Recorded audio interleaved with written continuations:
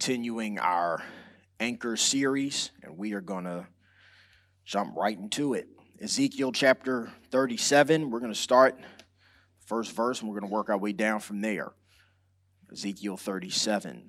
And I'm going to dive right in. It says, "The hand of the Lord was upon me." This is Ezekiel speaking. "The hand of the Lord was upon me, and he brought me into the spirit of the Lord and set me down in the middle of the valley. It was full of bones. And he led me around among them, and behold, there were very many on the surface of the valley, and behold, they were very dry. And he said to me, Son of man, can these bones live? And I answered, O Lord God, you know. Then he said to me, Prophesy over these bones, and say to them, O dry bones, hear the word of the Lord. Thus says the Lord God to these bones, Behold, I will cause breath to enter you, and you shall live. And I will lay sinews upon you, and will cause flesh to come upon you, and cover you with skin, and put breath in you, and you shall live, and you shall know that I am the Lord. So I prophesied as I was commanded, and as I prophesied, there was a sound, and behold, a rattling. And the bones came together, bone to its bone. And I looked, and behold, there were sinews on them, and flesh had come upon them, and skin had covered them, but there was no breath in them. Then he said to me, Prophesy to the breath, prophesy, Son of man, and say to the breath, Thus says the Lord God, Come from the four winds, O breath, and breathe on these slain, that they may live. So I prophesied as he commanded me, and the breath came into them, and they lived and stood on their feet, an exceeding great army. Then he said to me, Son of man, these bones are the whole house of Israel. Behold, they say, Our bones are dried up, and our hope is lost. We are indeed cut off. Therefore prophesy, and say to them, Thus says the Lord God, Behold, I will open your graves, and raise you from your graves, O my people, and I will bring you into the land of Israel. And you shall know that I am the Lord when I open your graves, and raise you from your graves, O my people. And I will put my spirit within you, and you shall live, and I will place you in your own land. Then you shall know that I am the Lord. I have spoken, and I will do it, declares the Lord. I love how God put this anchor series on the heart of our leadership, especially in this season, because when we hear the word anchor, our minds immediately refer to a ship on the sea. And when an anchor is dropped into the sea, the weight of the anchor keeps the wind or the current of the sea from causing the ship to drift. So this would mean that an anchor provides security. When we read this passage of Ezekiel, we see how God's word and his power is revealed as an anchor for our lives, along with last week's scripture and the scriptures to come. And so the first point that I want to make from this is God is Lord of all. That's the first thing that we can learn from this passage. God is Lord of all. God gives Ezekiel a vision, and in this vision, God brings him to a valley of bones. Not only was it a valley of bones, but the Bible says it was a valley full of dry bones. To be more specific, it says that they were full of very dry bones, which means these bones were lifeless and had been lifeless for a very long time. So when Ezekiel is standing in this valley, in this vision, he sees this valley of dry bones. He sees a valley of hopelessness. He sees a valley with no chance of life, with no chance of recovery. This valley seems to be the end. When he sees this valley, he sees a valley full of people that were counted out. When a body gets to the point where they're dry bones, and when they're this dry, we don't see the point in praying for them anymore. We don't see the point in praying for their healing. We don't see the point in making prayer requests because it seems to be a lost cause. What's done is done. Some of you may understand what it's like to be in a valley of dry bones in your life. Some of you may know what this looks like in your life because some of you may have a relative that you spent years praying for, but no matter how much you pray that God would save them, their lifestyle gets worse. Some of you may have children who grew up in the church, but they strayed away, and you've been praying that God would open their eyes to recognize their sin so they may repent and come to Jesus. But the more you pray, the farther they seem to go from God. It may be a coworker, it may be a neighbor, it may be a close friend who seems to be a lost cause. Their bones are so dry that it seems like there's no point even praying for them anymore. We pray and we pray and we pray and it seems fruitless, so we quit. That's the valley of dry bones. And Ezekiel sees what most people would consider a lost cause, and God asks the question in verse 3, Son of man, can these bones live? Now, after hearing the condition of the valley and then hearing God's question, it seems as if even God doesn't know. It seems as if even God doesn't know if there's hope for these skeletons in the valley. It seems like God has given up hope. Seems like he doesn't know, but thank God he's omniscient. He knows everything, which means that God never asks a question out of curiosity. God never asks a question so he can learn or he can grow. He never asks a question because he needs to know. But sometimes God will ask a question to expose an area of our life that needs growth. Sometimes he'll ask a question that will cause us to examine our hearts and examine our minds. He may ask a question that may reveal our level of faith. And in this text, this question that God asked Ezekiel, can these bones live, is a reminder of his unlimited power. I believe when he asked this question, it serves as a reminder that the greatest problem in this world, the darkest situation in this world that we may face, is still no match for his power. And the same question that God is asking Ezekiel is the same question he's asking you from his word. When we look at the state of our country and the state of the church, where sin is being justified and holiness is being condemned, where right is being called wrong and wrong is being called right, this is the valley of dry bones. When we look at the dry bones in our personal life, that wayward spouse, that rebellious child, God is asking, can these dry bones live? Can God transform that person's heart and open their eyes to see the need for a Savior? Can God bring that person to repentance even when it seems hopeless? When it seems like they're too far gone? God asked Ezekiel this question, and Ezekiel responds with an answer that seems to be extremely relaxed.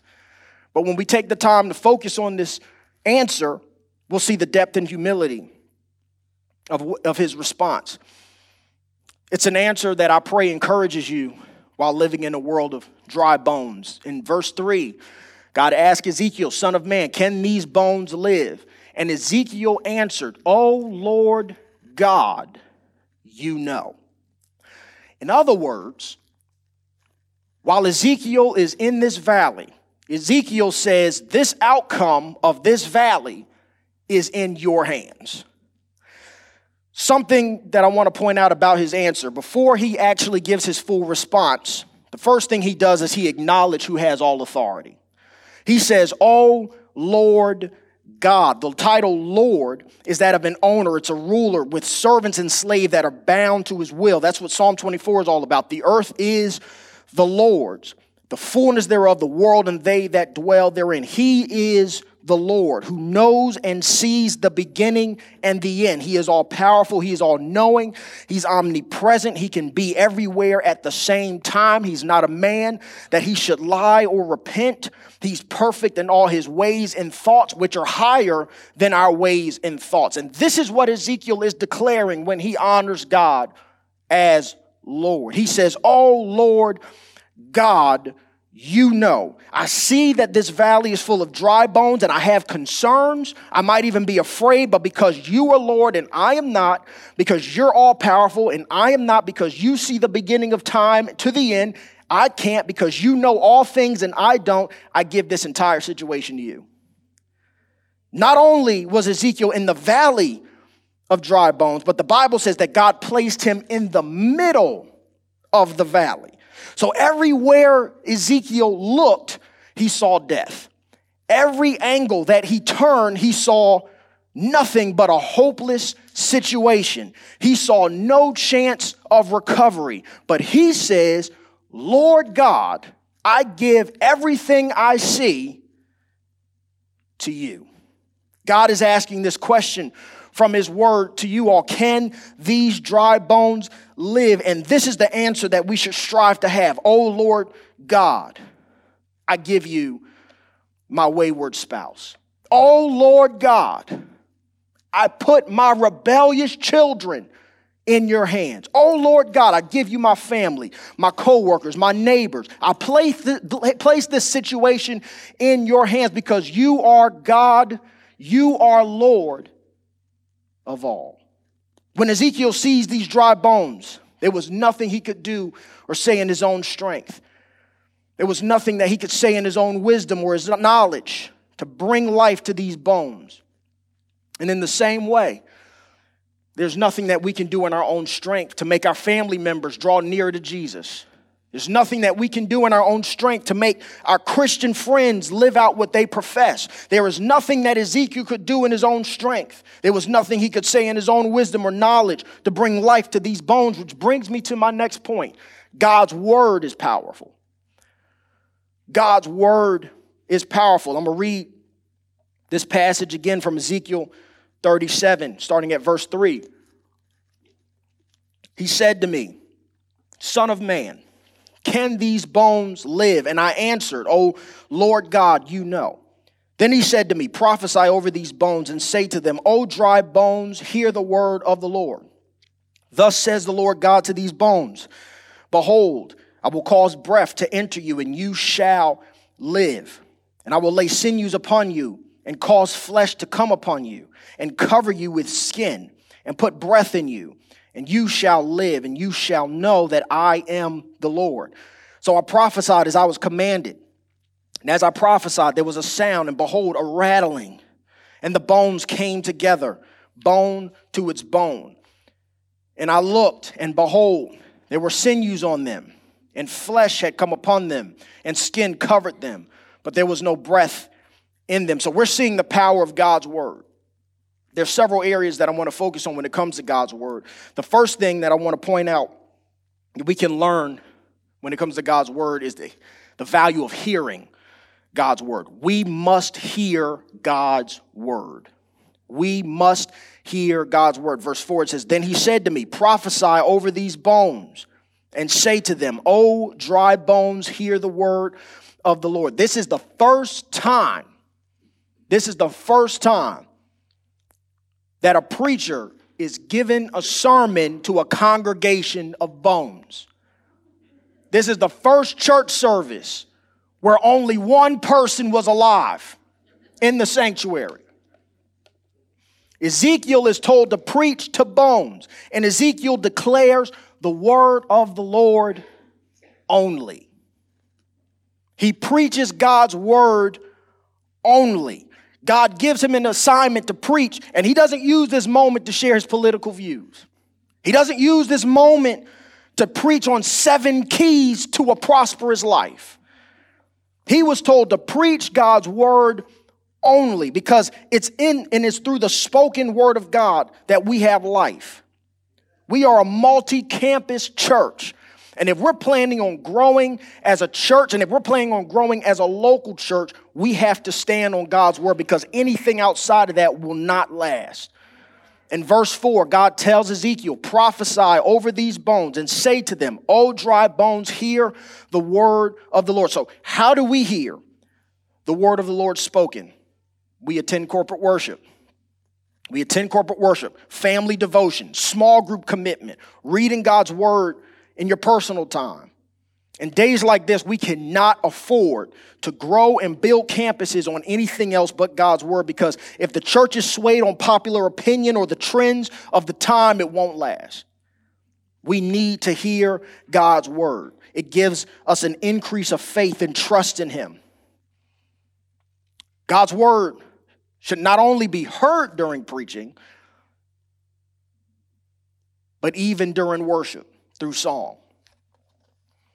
When you go to different campuses here at Coastal, You can tell the worship team strives to sing songs that are saturated in Scripture. This is why corporate worship is so important, because it's a time to hear God's word through the preaching and singing and giving in the company of other believers. It's an anchor that keeps us secure like a ship in the time of storm. If we were to take time to examine our hearts, my question to you, what are you using as an anchor in your life? Is it your political party? Is it your spouse or your children? Is it the money in the bank? Is it the job or your hopes or your dreams? God's word is our anchor. It gives hope in the hopeless situations, and it gives life to the lifeless. This is what we should be meditating on in times like this, when our country is getting the way it is, especially as we're headed toward election season. When so-called Christian leaders are leading their congregation astray, when our children are refusing to obey authority and our families are being torn apart, we have to feast on God's word, because it's God's word that builds our faith to look at what seems to be a hopeless situation and say, "Oh Lord God, I put it in your hands. Oh Lord God, you know." Ezekiel preached God's word to the bones, and the sinews and the flesh covered the bones, and skin covered the bones.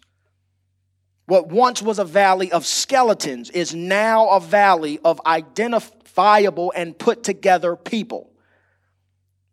So that means God's word clears up confusion and brings order. When Ezekiel spoke the word of God, the bones came together. So that means before he spoke God's word, bones were everywhere. Nothing was connected. But through the word of God, in the midst of confusion, everything came together. So this goes back to not only hearing God's word, but also speaking God's word. As children of God, we are commanded to declare God's word. You know, the world needs to know this. The world needs to know that any lifestyle that doesn't line up with the scripture is wrong. They need to know that any views that don't line up with scripture is wrong. It's not enough just to read God's word, but we're called to share it with others. Just a few months ago, we did a series on the book of Jonah. And you know the story of Jonah. God commands Jonah to preach to the sinful nation of Nineveh. And after a long spell of rebellion and consequences, Jonah finally goes. And in Jonah chapter 4, God implies to Jonah that there were sins that the Ninevites committed that they didn't even know were wrong. Not much has changed today.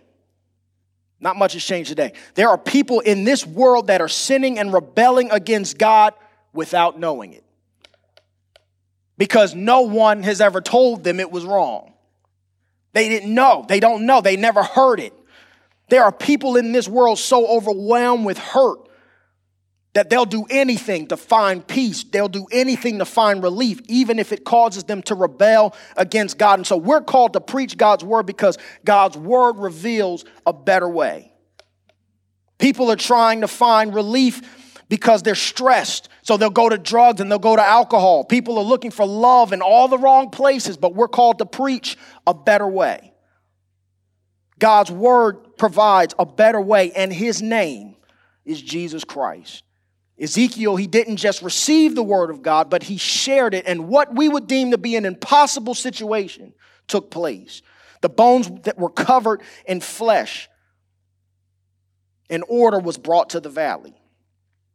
But though they were identifiable, though the bones were covered and put together, they still had no life. Which brings me to the next point. God's Spirit brings life. God's Spirit brings life. Ezekiel 37, I'm going to read verses 8 and 9. It says, "And I looked, and behold, there were sinews on them, and flesh had come upon them, and skin had covered them, but there was no breath in them. Then he said to me, prophesy to the breath, prophesy, son of man, and say to the breath, thus says the Lord God, come from the four winds, O breath, and breathe on these slain, that they may live." When Ezekiel prophesied to the bones, God connected them together, and he formed their bodies. But even after they looked like humans, there was still no life in them. So God commanded Ezekiel to prophesy to the breath. When you look at this word breath, in Hebrew, it's the same word as spirit. When the spirit entered their bodies, life into their bodies. So this isn't the first time we've seen something like this. This is the first time we've seen the power of God's word and the power of God's spirit at work in the earth. It's through the power of God's word that the entire earth was formed. It's through the power of God's word that every galaxy in space and every body of water is in existence today. We've seen the power of God's word through his word. But it's also not the first time we've seen God's breath being breathed into the lifeless. After God spoke the universe into existence, the Bible says in Genesis chapter 2, verse 7, that God took the dust of the earth and he formed man. He made bones, he made sinews, he made flesh, he made skin. But man was still lifeless.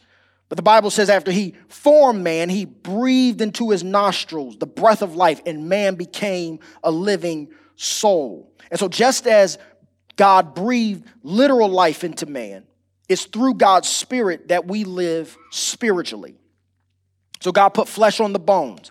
And in verse 9, he breathed into them so they could live.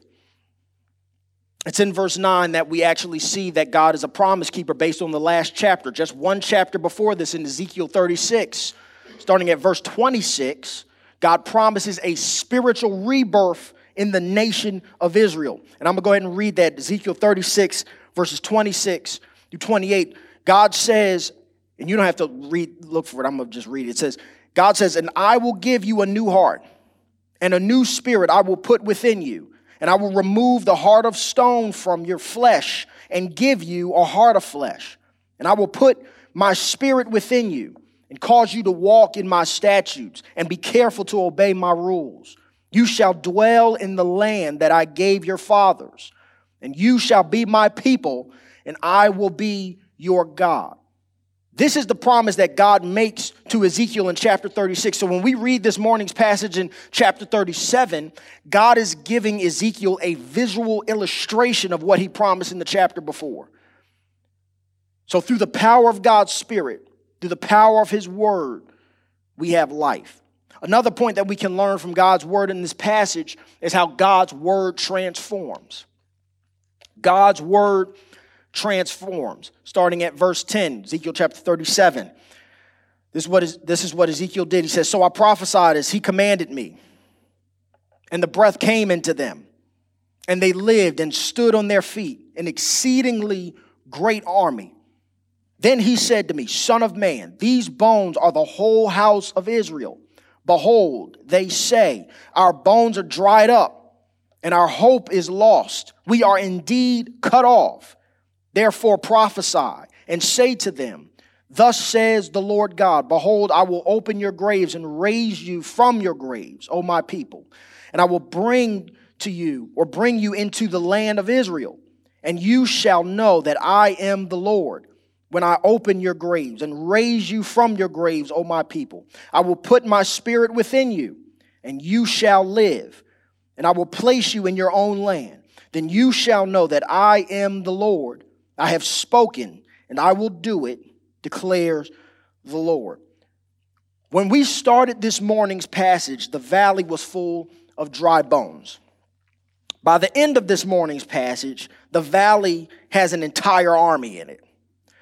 God took lifeless skeletons and transformed them into an entire army. An army is trained and equipped for battle. An army is trained to withstand hardship and adversity. An army is trained to be sharp and watchful and vigilant. An army submits and honors leadership, whether they understand the order or not, they just obey. The valley went from being a full valley of weak, frail, lifeless, dry bones to a group of soldiers full of life, equipped and trained and ready for battle. That's the transformative power of God's word. That's the transformative power of God's spirit. Verse 1, it tells us that everything Ezekiel saw was in a vision. And in verse 11, God unpacks the vision so that we can understand what all this is about. He tells us that these soldiers in the valley represent the nation of Israel. During this time of Ezekiel, the nation of Israel was extremely rebellious. Anything God told them to do, they just decided to do the opposite of that. So whatever God said, they just did the opposite.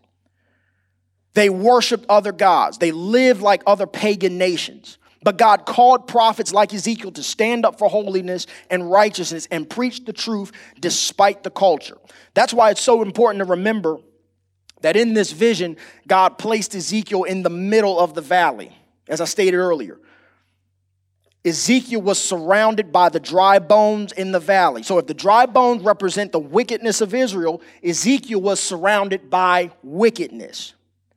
But God commanded him to preach despite his surroundings. We're living in the day of Ezekiel, where it seems like everywhere we look, the nation is promoting a lifestyle that could harm the body. It's promoting lifestyles that degrade women. They're promoting lifestyles that tear families apart. We're promoting lifestyles in this country that go against Scripture. And though we're surrounded by the culture of sin, God is calling us to preach his word despite our surroundings. So sometimes it may seem as if preaching truth to a sinful world is a lost cause. We strive to live out God's word, but when we go to work, no one wants to hear it. We strive to preach to our family, text inspirational scriptures to our family, and no one wants to hear it. The funny thing about Ezekiel in chapter 1, God calls him in a vision and ordains him as a prophet right on the spot. But the crazy thing about this, when God ordained Ezekiel as a prophet, he ordained him knowing that no one would listen to him. No one would ever listen to Ezekiel's preaching. But does that change the truth of what Ezekiel preached? At the end of the day, we will stand before God. Whether people will listen or not, we will be able to say prayerfully, I did what you told me to do. That's all God cares about. That's what God's concern is. Will you do what I told you to do? Whether people listen or not, whether people receive it or not. At the end of the day, we're commanded to preach. Ezekiel was in the midst of wickedness, but God called him to preach. God gave him this vision and told him that he would save and restore the nation of Israel despite their sin. What we are seeing is what we would deem to be the impossible.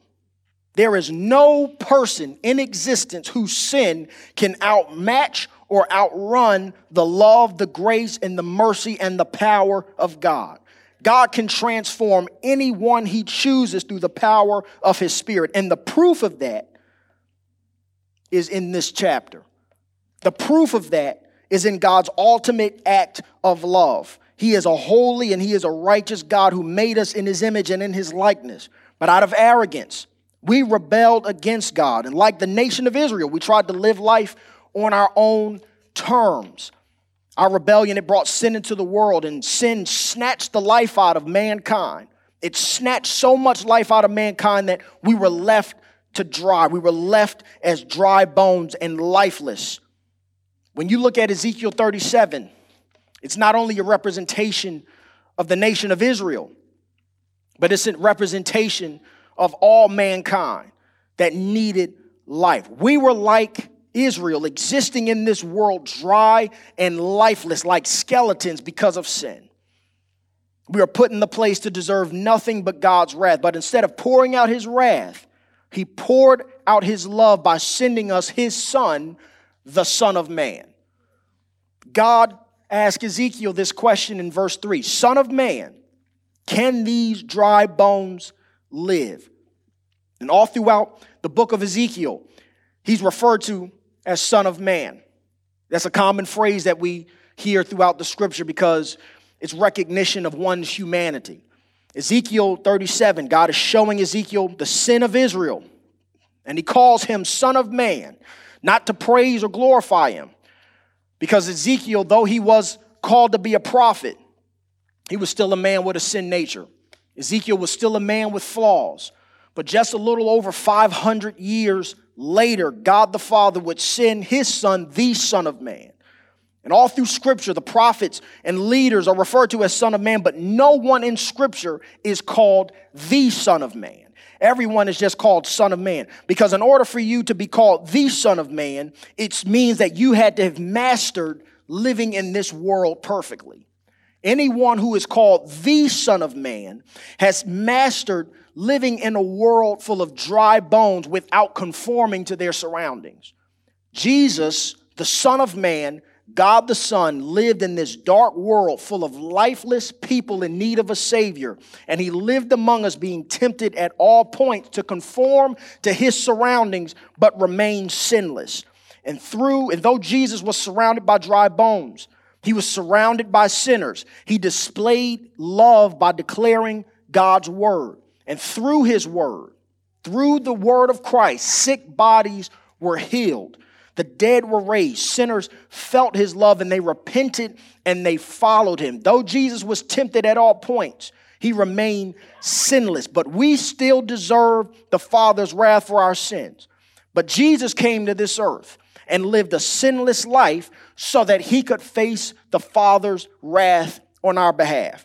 He took the penalty of our sin upon himself by dying on the cross. For hours he hung on the cross being beaten and torn while blood ran down his body like water. He was rejected by his own, but yet he still declared God's word whether people received it or not. He declared God's forgiveness. He quoted scripture in the midst of a sinful world. And right before his dying breath, he declared our freedom by saying, "It is finished."